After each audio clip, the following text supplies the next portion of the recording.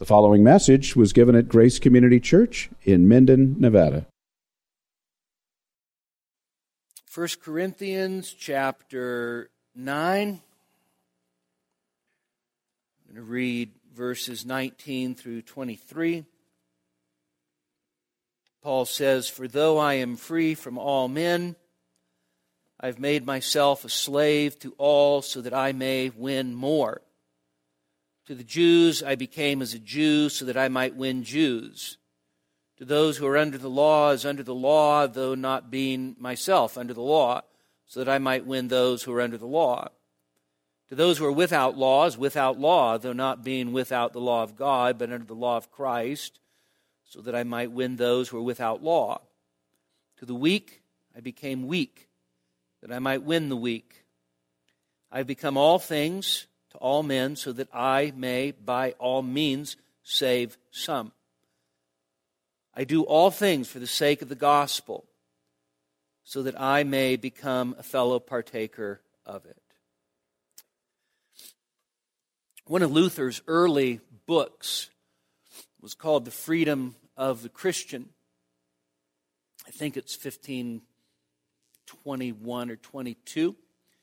And Luther, in his own style, opens up that book, The Freedom of the Christian, with these memorable words. He says, "To make the way smoother for the unlearned, for only them do I serve, I shall set down the following two propositions concerning the freedom and bondage of the Spirit."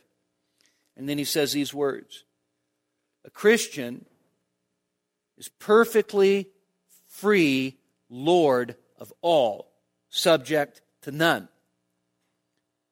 A Christian is a perfectly dutiful servant of all, subject to all."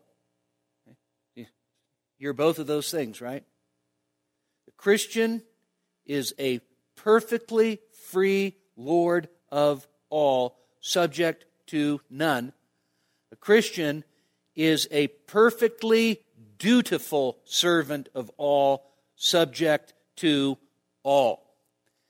Well, Luther got that right from Paul, right in our text. Verse 19, Paul says, "For though I am free from all men, I have made myself a slave to all."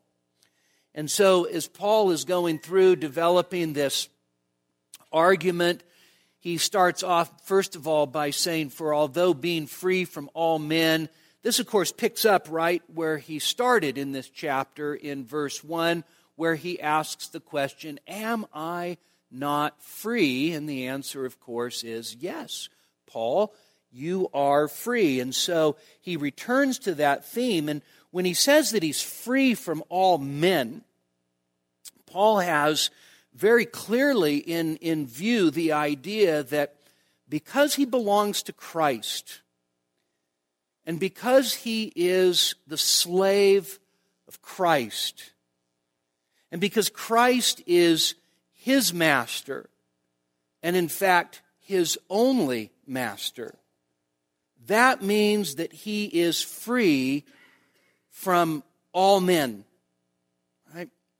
There's this wonderful sense of freedom that comes by being enslaved to Jesus Christ. And if there was anything about Paul that he clearly understood, it's that he was the slave of Christ. Some of our translations will take the terms for slave, doulos, as bond servant. Paul uses the term that would reflect the idea that he is not some sort of highfalutin domestic servant. He is the lowest of low when it comes to simply being a slave. But he is only the slave of one, and that is Jesus Christ. And then he says, because of that, in a sense, because I belong to Christ, because I am Christ's slave and he alone is my master, then I have enslaved myself to all. And you get this wonderful paradox in Paul. And so in his freedom, because of his slavery to Christ, he willingly becomes the servant of others. Okay? And so it is, on the one hand, his slavery to Christ is because Christ in his grace has subdued him and has made him his slave, right? That's what Jesus does to us, right? He subdues us. His grace lays hold of us and subdues us and makes us the slaves of God and slaves of righteousness. And in a real sense, that slavery is a magnificent coercion by sovereign grace. Okay? But because of that slavery, we then have a freedom to turn around and voluntarily now become the servants of others. And what Paul is getting at here is that he's going to be absolutely willing to manifest that servanthood by accommodating himself to whatever the situation requires for the sake of others, so that others can actually hear the gospel. And so what's the connection between being a slave of Christ and then voluntarily or willingly becoming the slave of others? And the answer is, the connection is Jesus himself. So Gordon Fee says Jesus himself is the paradigm of such servanthood. Free in order to become a slave or a servant to all. This is surely the ultimate expression of truly Christian, because it is truly Christ-like behavior. Right?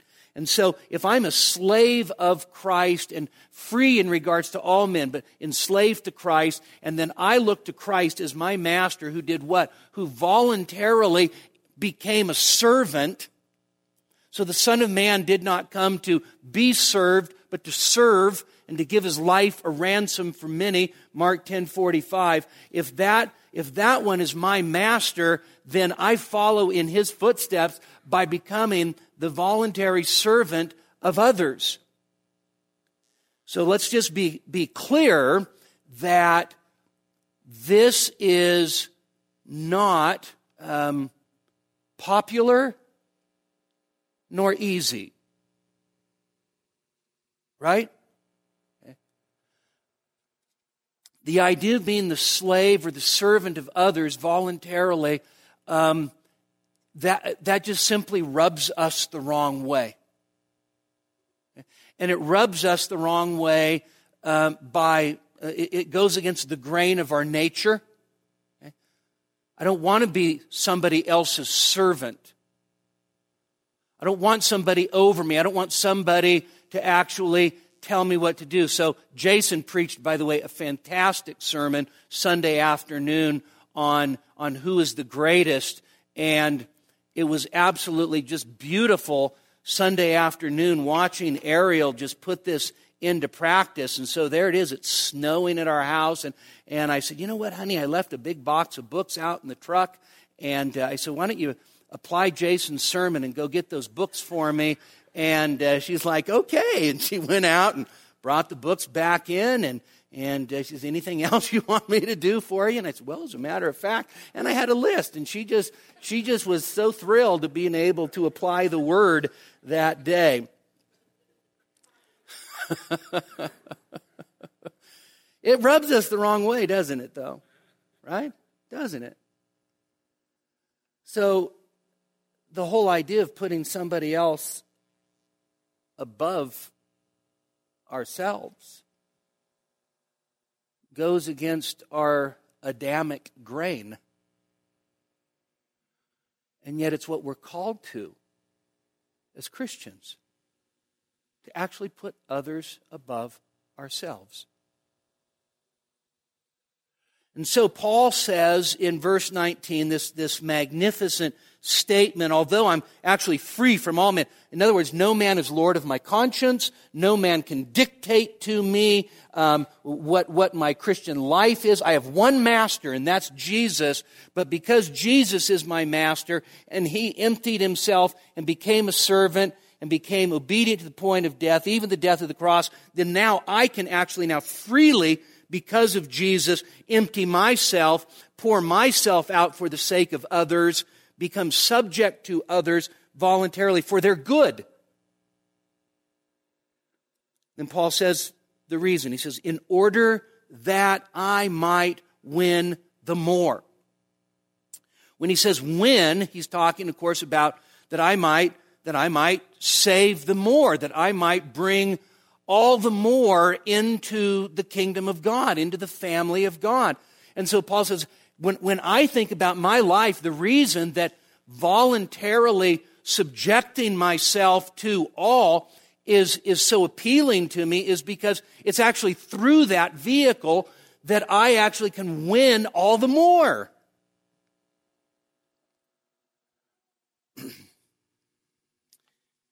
For Paul, freedom and the exercise of his rights was not his goal. The salvation of others was his goal. Now, notice the language, that I might win the more. Some of us, and Paul's, by the way, going to later say that I might save some. How many of you actually think Paul saved anybody? Sometimes we're so theologically persnickety that we can't even talk like the Bible talks. All right? And yet Paul says that I might win the more, and later that I might save some. And I just want to say that Paul is always thinking in two dimensions that are not contradictory.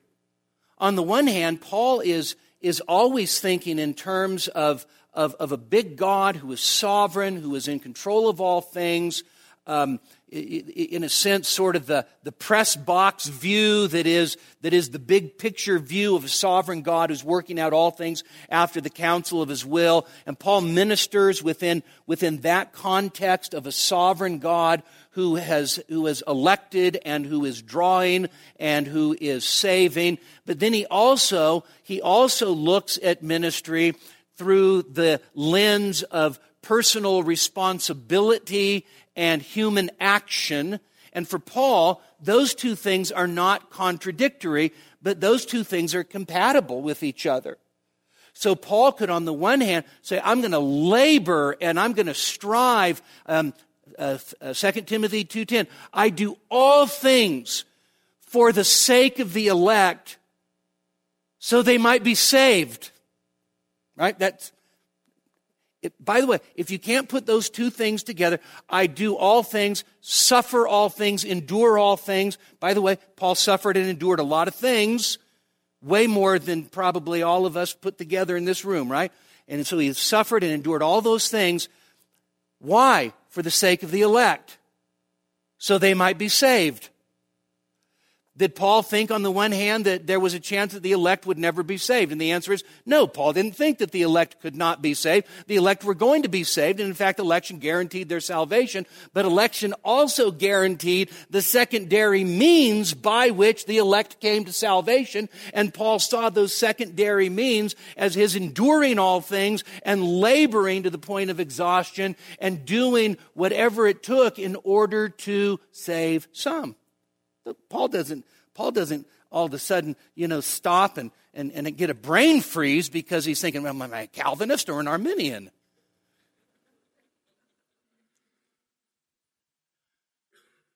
They're just both true. And so for Paul, he says, I enslave myself to everyone so that I might win all the more. Then in verses 20 to 22a, he gives some specific illustrations of what he is talking about. And they're interesting illustrations, right? So he says, and to the Jews I became as a Jew in order that I might win Jews. And you're thinking to yourself, Paul, you were a Jew. What are you talking about?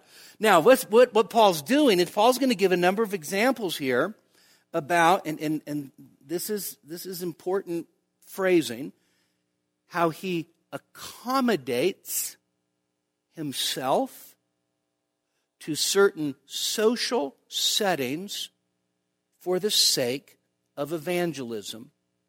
Now, I'm going to tell you right now that there is a wrong way to think about that, and then there is an apostolic way to think about that. Okay? So, the first one, you can just hear it. It's got a wonderful cadence to it. To the Jews, I became as a Jew in order that I might win Jews. And Paul was a Jew, so how can he become as a Jew? Well, the answer is actually quite simple, because Paul was first and foremost, a disciple of the risen Messiah, right? He is a follower of Jesus, so religiously, he was no longer a Jew. Okay? Ethnically, he was still a Jew. Religiously, he was no longer a Jew. And in fact, in many of the customs derived from the Jewish law, he no longer practiced those things. So, for instance, Paul, his view of circumcision, right? Circumcision is one of the Jewish identity markers. And for Paul, circumcision, uncircumcision doesn't mean anything. What matters is a new creation, Galatians 6:15. Circumcision and uncircumcision doesn't mean anything. What matters is keeping the law of God, 1 Corinthians 7:19. And so Paul had a view of circumcision which departed from the Jewish religion. He also had a different view of dietary laws now. In fact, the Apostle Paul actually was so liberated that he came to enjoy one of God's greatest blessings next to coffee, which is bacon. So when Paul would go and he would go to the diner, Paul would order BLTs or pulled pork and just loved it. And I have no doubt that as he bowed his head to pray, he was like, "Thank you, Lord Jesus, for the new covenant that freed me and now has empowered me to enjoy barbecue." Okay? And so for Paul, dietary laws were no longer observed. Kosher food laws were no longer observed. In fact, Paul was so radical that he could say that whatever is not of faith is sin. But if your conscience doesn't condemn you, right, this is Romans 14.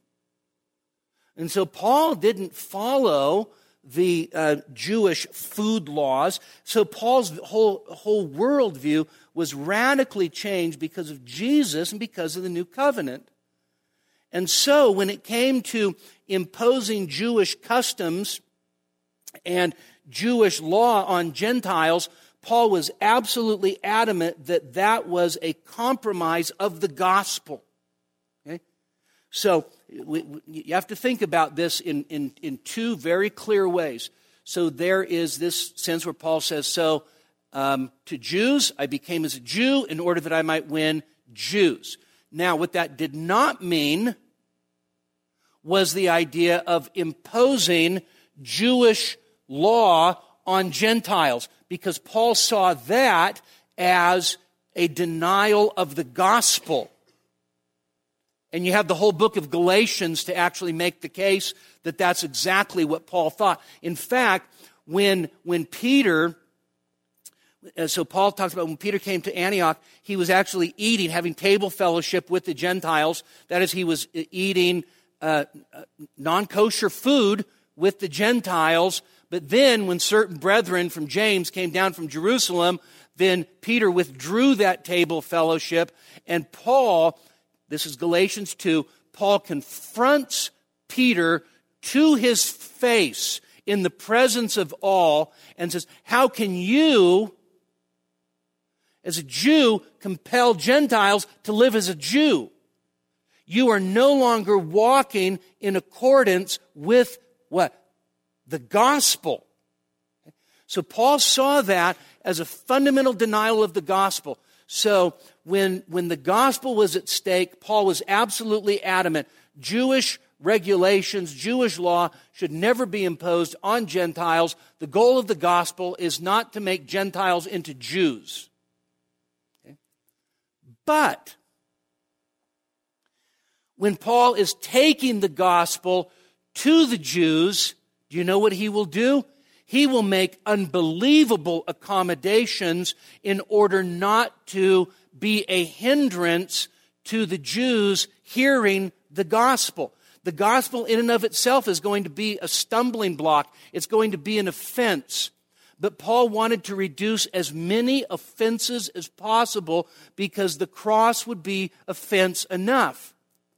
So, Acts chapter 16, Paul's getting ready to continue on his missionary journey, and he meets up with a young man by the name of Timothy. And Paul is preaching, and Timothy is a new believer. Timothy's mother is a Jew. Timothy's father was a Gentile. And as Paul is preaching, Timothy's heart is just throbbing with missionary zeal and excitement. And you could imagine he just is looking as a new believer who is spoken well of by all of the disciples. Here is this young man zealous for the Lord, and the Apostle Paul comes up to him after a church service one night, and he says, Timothy, I want you to be on my missionary team. Wow! What a privilege, right? What a privilege. And Timothy was like, hot diggity dog, I can't believe it. Paul asked me to go on a missionary journey with him. And then Paul says, now there is one little thing. I happen to have a Swiss Army knife here. And if you're going to go with me, sort of have this missionary pattern of going to the Jew first, right? Then to the Greek. So if you want to join up, you need to be circumcised. Why? Was Paul compelled to have Titus circumcised? And the answer is absolutely not. Titus is a Gentile. Now, there was pressure, Galatians 2 again, pressure to have Titus circumcised. And Paul says, we did not yield to them for a second. No way. Now, you've got Timothy, Jewish mother. Guess how the Jews are going to view Timothy? As a Jew. Are they going to listen to Paul if one of his companions is an uncircumcised Jew? And the answer is absolutely not. That violates all of Paul's credibility to a Jewish audience. And so he has Timothy circumcised. You might also remember in Acts chapter 23, Paul arrives and the brethren meet him and they say, you are spoken of against everywhere as speaking against the law of Moses and telling Jewish parents not to circumcise their children. And so what did Paul do in order to actually get an audience with the Jewish people? That is, he took a group of young men and actually went to the synagogue, paid vows, and actually got a ceremonial haircut. Why? Not because he thought that was required of God, but because he realized that in order to reach Jews, he needed to be as a Jew in order that he might win some. Okay? And so for Paul, Paul is not contradictory. He understood when he needed to accommodate himself. He understood when he needed to stand fast. And both of those actually were motivated by the gospel. And so when he realized that the Jews, if they were going to listen to him, he needed to be kosher, he would become kosher for the sake of the gospel. The next line, or the next couple lines, is interesting too. To those under the law as under law. Although I myself not being under law, in order that I might win those under law. Now, this category was certainly include Jewish people, but then it would be just absolutely repetitive. Paul may have in mind, it's hard to tell for sure, but you might remember that not only did you have the Jewish people who were under law, but you also had a group of Gentiles that were called, anybody remember? God-fearers. God-fearers. And they were Gentiles who believed in the God of Israel. They were Gentiles who went to synagogue. They were Gentiles who actually believed, listened to, followed the law of Moses, with one exception, and that was typically circumcision. So, by the way, if a Gentile did yield to circumcision, then he became a full-fledged proselyte, okay? So you had God-fearers and you had proselytes, and these were Gentiles, and these were Gentiles like, for instance, Cornelius in Acts chapter 10. And so it's very possible that Paul's talking here about both Jews and God-fearing Gentiles, but notice Paul's qualifier here. He says, so to those under law, as under law, although I myself not being under law, in order that I might win those under law. So again, Paul's actually saying, in a sense, I made whatever accommodations I could, but Paul also is saying something else that's incredibly important, and that is, but I did not put myself back under law. Now, for Paul, that little expression under law is loaded. All right? It's absolutely loaded expression. And we'll talk about it in just a second because Paul's going to continue to qualify. Then notice the next category. So he goes to those under law. Then he moves now to the lawless. Okay? So this description, the Greek word for law is nomos. And so so the little alpha privative negates, right? So nomos means either without law or lawless, okay? So for instance, a theist and then an atheist. So theist, one who believes in God. Atheist, one who does not believe in God. Nomos, law. Nomos, without law, no law. So Paul then turns around and he says, so to the lawless, to those without law, then what does he say? Although not being apart from God's law, wait a second, I thought he just said that he wasn't under law in the previous category. Well, just hold on. But subject to the law of Christ, notice, in nomos of Christ, in order that I might gain the lawless. So who's the lawless? America's Most Wanted? Just Gentiles. Just ordinary pagan Gentiles who lived as if God had never said anything about how they should conduct themselves. Right? Lawless, those without law. Now, what's fascinating about this category is that there's a play on words here. So, to the lawless as lawless, okay? So basically, to Gentiles as Gentiles, but to the lawless as lawless, although not being apart from the law of God.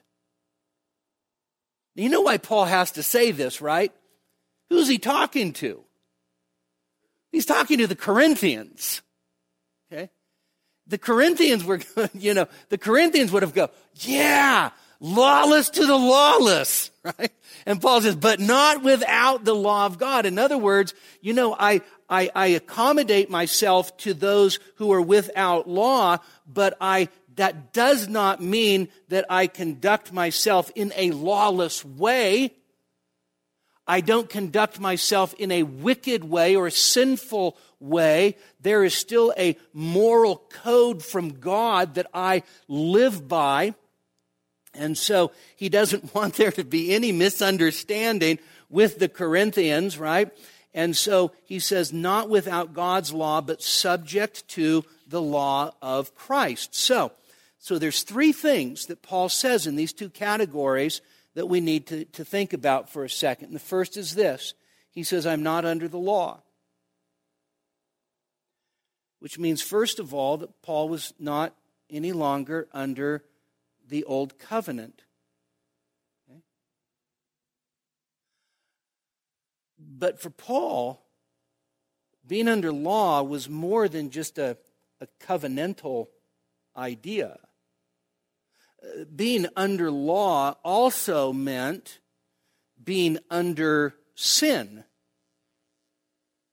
under the bondage of sin, and under death.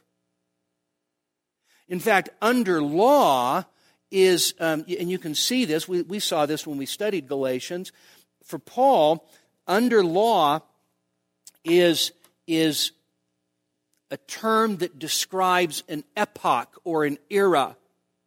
And that epoch or era of under law is also marked by Adam and sin and death. So, God has set us free by His Spirit from the law of sin and death, right? So, in that sense, Paul is not under law. He's not under the old covenant. He's not under the law of sin and death. Why? Because the Spirit of life in Christ Jesus has set him free from the law of sin and death. And so what that also means then is he's not under the ceremonies of the old covenant, and he's not under the dietary regulations of the old covenant, and he's not trying to figure out how to apply the Mosaic legislation across the board to every area of his life. Now, he does try to figure out what it means that you don't muzzle the ox, right? So the law is not irrelevant, okay? But as far as a covenant, as far as a means of justification, as far as the mode of both sin and death, to be under the law is to be in bondage to sin, right? The law cannot save. By the way, the law cannot sanctify either. Okay? The law all by itself cannot sanctify. Okay? And so Paul says, I'm not under the law, but then he turns around, and the second thing that he says in this section is, but I am not without the law of God. So for Paul, there has to be some kind of fundamental distinction as he thinks about the law of God. And I would say that basically what Paul has in mind here is what we would call the moral law of God. That which is reflected, for instance, in Romans chapter 7, where the law is holy and the commandment is righteous and good. The law is a reflection of the holy character of God. Right? And so he says, in a sense, even though I'm not under law and all that entails, I don't live as if I am an antinomian. I don't live as if I am lawless. I live still according to the revelation of God's moral character, and that means I don't live as without law. And then the third thing he says is, I'm under or subject to the law of Christ. Now, Paul uses that expression, law of Christ, in Galatians 6:2. And so there's this long debate as to is the law of Moses the same as the law of Christ? And the answer is yes and no. Okay?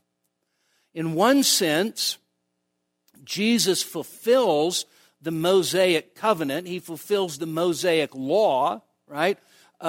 So we don't, for instance, bring a lamb to church anymore because Jesus fulfilled the sacrifice that was foreshadowed in the Levitical laws, right?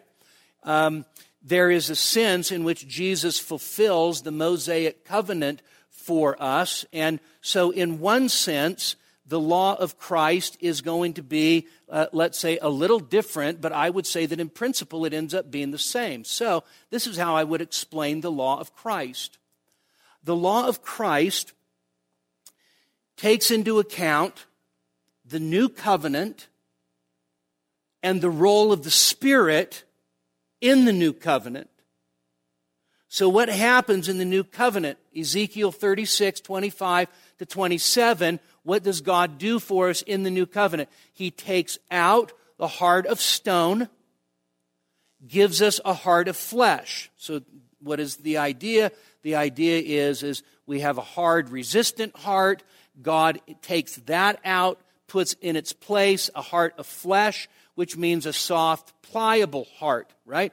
Then what does He do? In the new covenant, what does He write on our hearts? He writes His law on our hearts. Okay?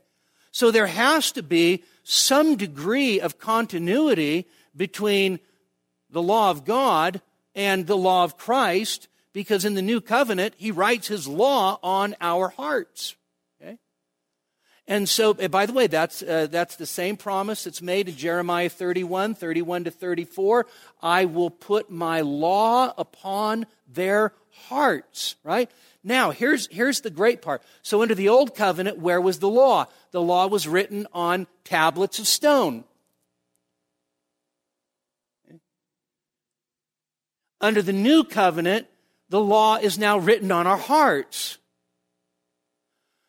Under the old covenant, you had the dictum, do this and live.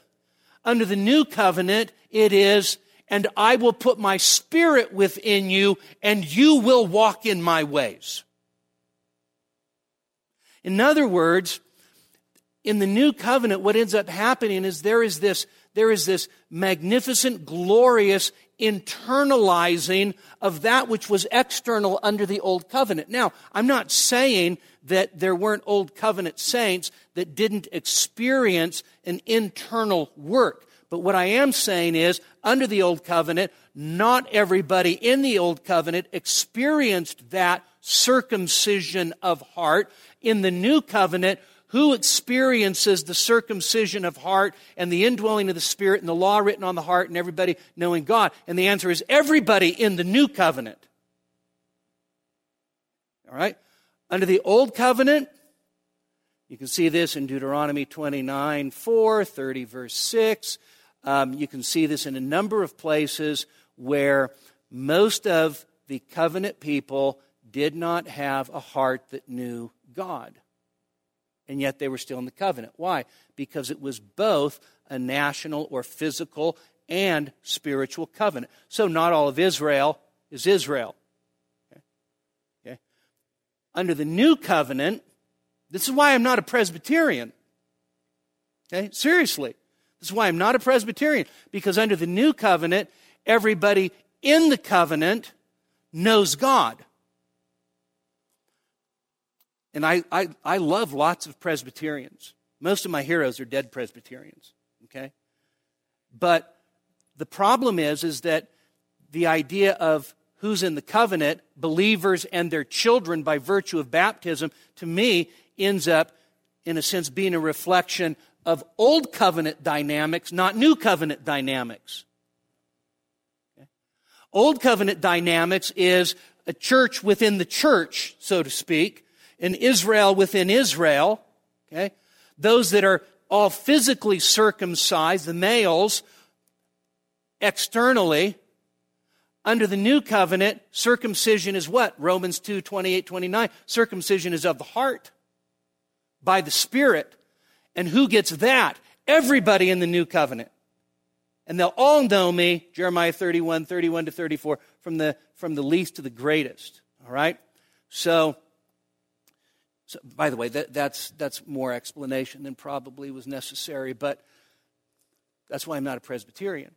It has nothing to do, or I should say, it doesn't have primarily to do with the mode of baptism as much as it has to do with the nature of the church and who belongs to the church.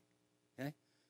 That's why I'm a Baptist, is because under the new covenant, you have a better covenant in which everybody who is truly in the covenant, notice my qualification, everybody truly in the covenant. Sometimes churches make mistakes and admit people into membership that aren't really born again, okay? But that's by accident, not on purpose. Presbyterians do it on purpose. We do it on accident.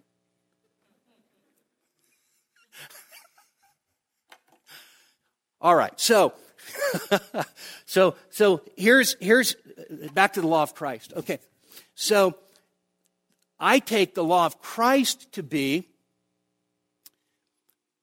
the indwelling Spirit empowering me to fulfill the law,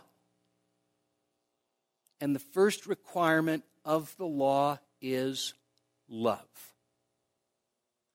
And so Paul tells us in both Romans 13 and Galatians 5 that love is the fulfillment of the law. So a new covenant believer indwelt by the Holy Spirit is in-lawed to Christ, fulfills subject to the law of Christ and fulfills the law of Christ by love, which is only enabled by the Holy Spirit. Okay? And by the way, when Paul talks about the law in Romans 13, 8 through 10, and Galatians 5, 13 to 16, when he talks about law and fulfillment of the law by love, he is actually talking about the Old Testament law. Okay? So I don't fulfill that law in order to be justified. I fulfill that law by love as a result of being justified. Okay? I don't fulfill that law in order to be regenerated. I fulfill that law by love as a result of being regenerated. Okay? Does that make sense? Okay. All right. So, why in the world do you think Paul actually makes these qualifying statements? I'm not without the law of God. I'm under the law of Christ, because knowing the Corinthians, such a qualification would be absolutely necessary. Now, what's the next category? To the weak. This is how I would translate it. I became to the weak, weak, in order that I might win the weak. There's something different about this, isn't there? Okay. Look at the phrase. To the weak, I became weak in order to win the weak. There should be a number of things about this that catches your attention. And you know what? Through the course of studying our Bibles, if we learn as a result how to read our Bibles better, then that's one of the great results of studying God's Word together, right? So I look at this. So to the Jews, I became what? As a Jew. To those under law, as under law. To those without law, as without law. To the weak, I became weak. You see that? Okay.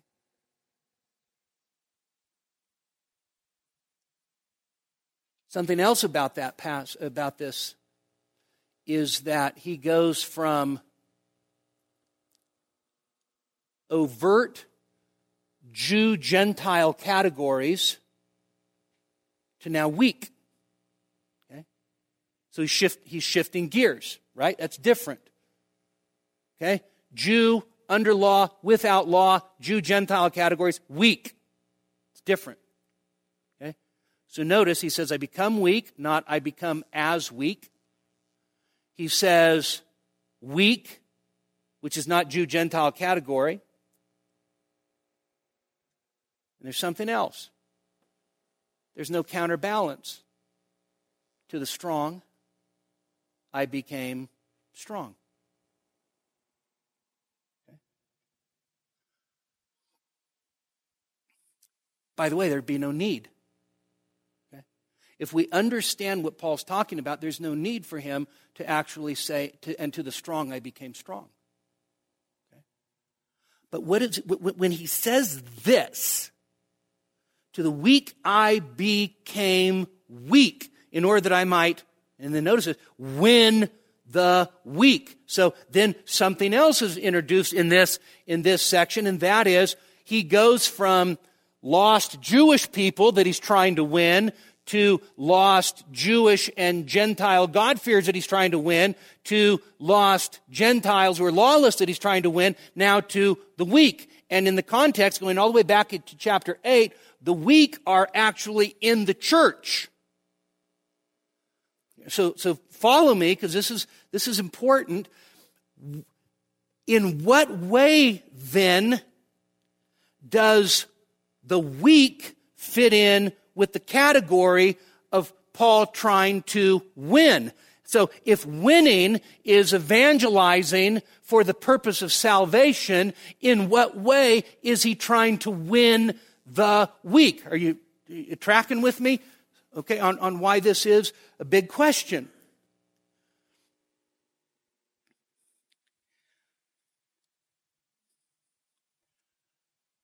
If we understand Paul's theology of the perseverance of the saints, and we take into account the weight of 1 Corinthians 8:11, destroying a brother because of food, one for whom Christ died, then we actually get a clearer picture that winning somebody is bigger and broader than just getting somebody through the door of salvation.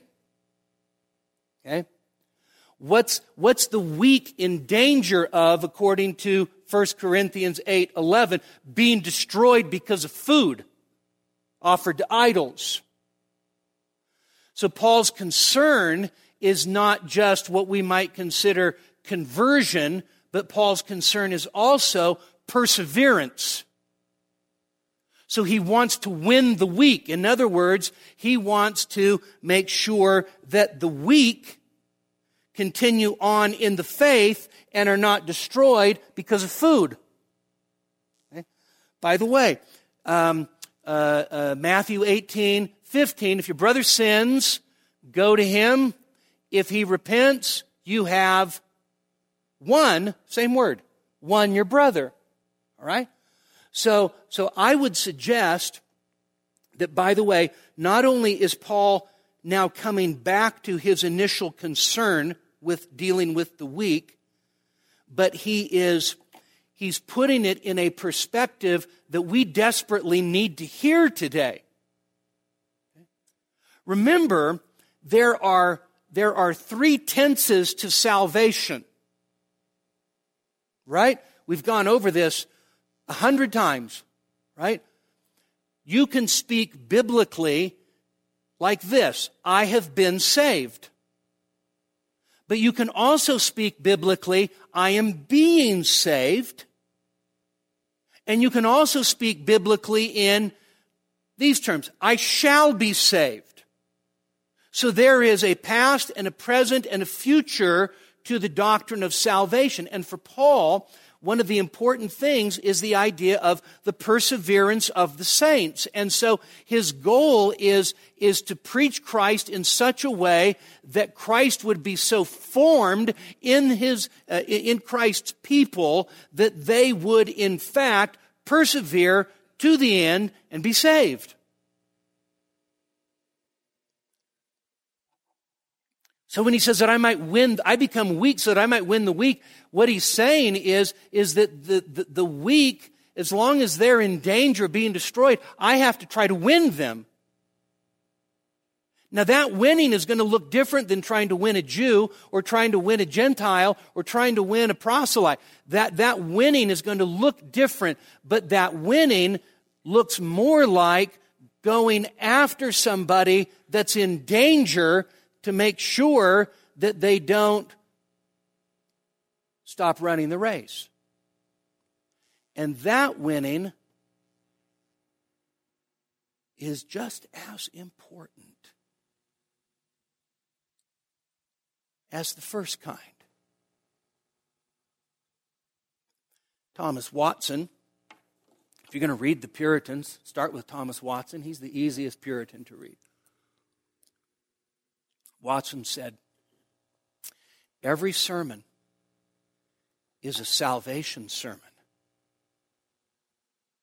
because every sermon brings you a step closer to heaven or a step nearer to hell.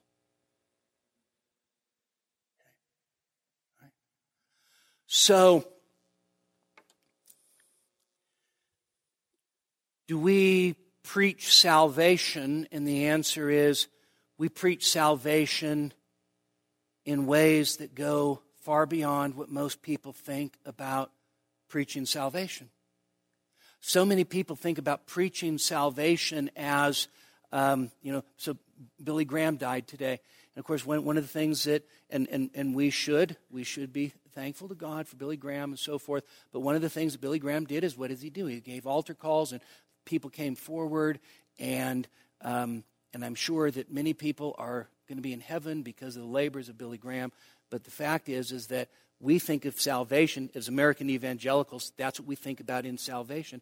And when we are really filled with New Testament theology, salvation is what happens today too.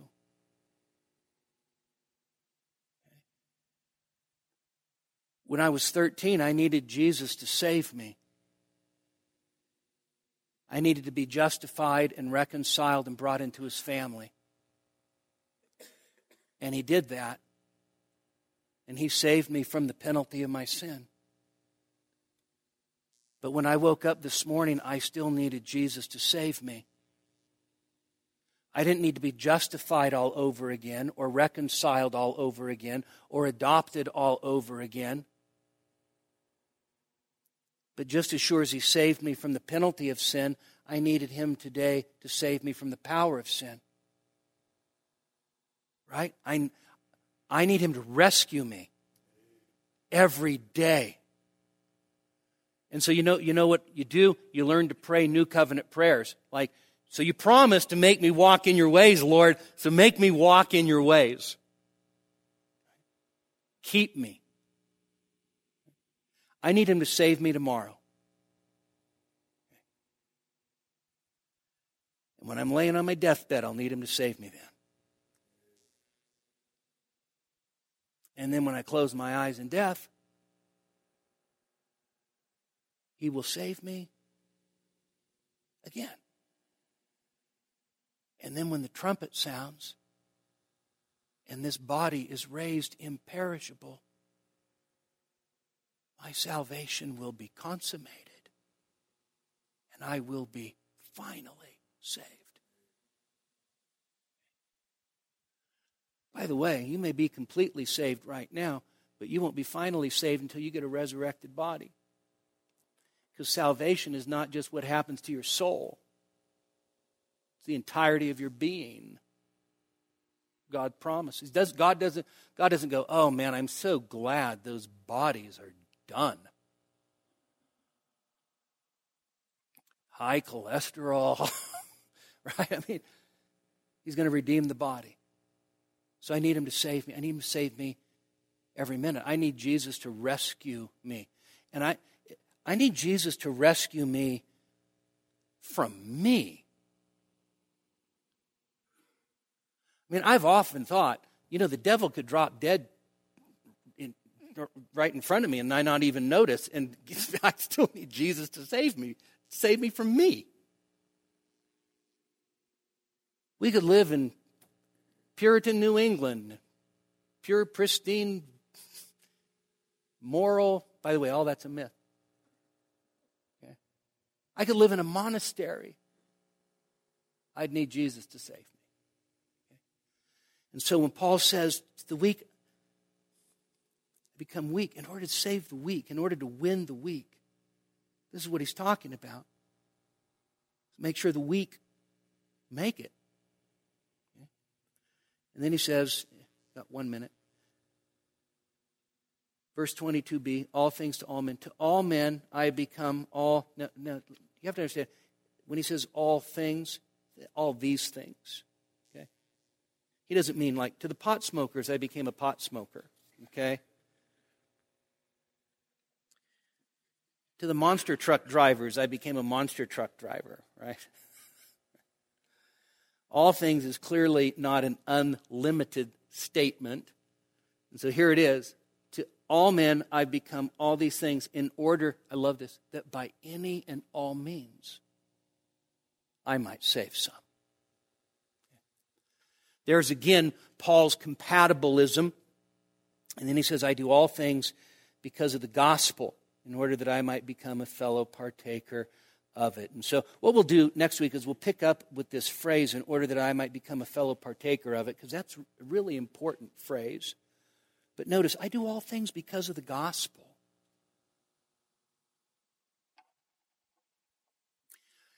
Isn't it true that we just conveniently forget that people are perishing?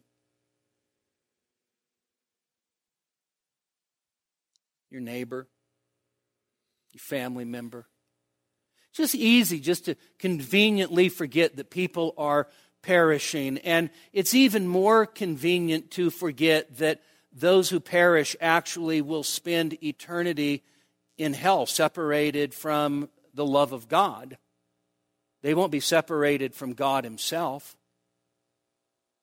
They will experience the full measure of His justice and His holiness.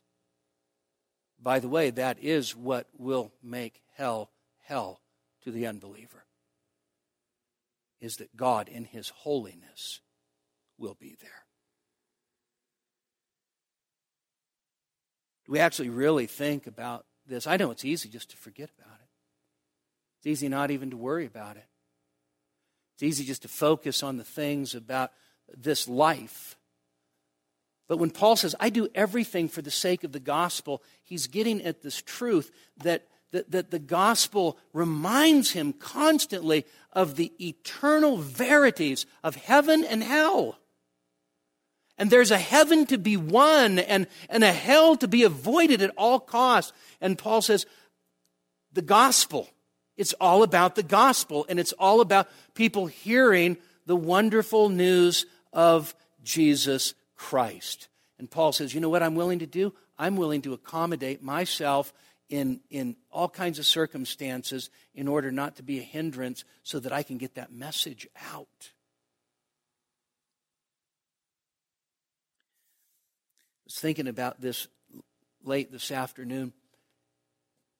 Many of us could come to a passage like this and talk a long time about all the abuses of I become all things to all men, and never get around to actually thinking about how we should apply that to our own lives and become all things to all men. We're good at that kind of exegesis, aren't we? These guys do that and that and that, and that's just awful, and they're compromisers and all of that, and that yet we never get around to actually thinking about how am I supposed to become all things to all men. God help us. God help us to see that there's a world around us that's perishing. And there could be people sitting near you in this room who are in danger. Just because you're sitting here, that doesn't mean anything. I mean, it's good that you're here. It's good that you're under the means of grace. But it's no guarantee. There'll be children here that are without Christ. You die in a car accident on the way home. That's tragic. And so it's not just people out there, it's people in here. And so let's make sure that we're all about the gospel, doing what we do because of the gospel. Let's pray.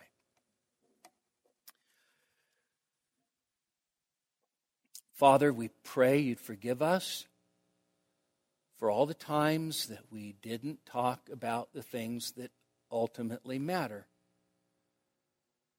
And we pray that you would help us to adopt Paul's mindset and his passion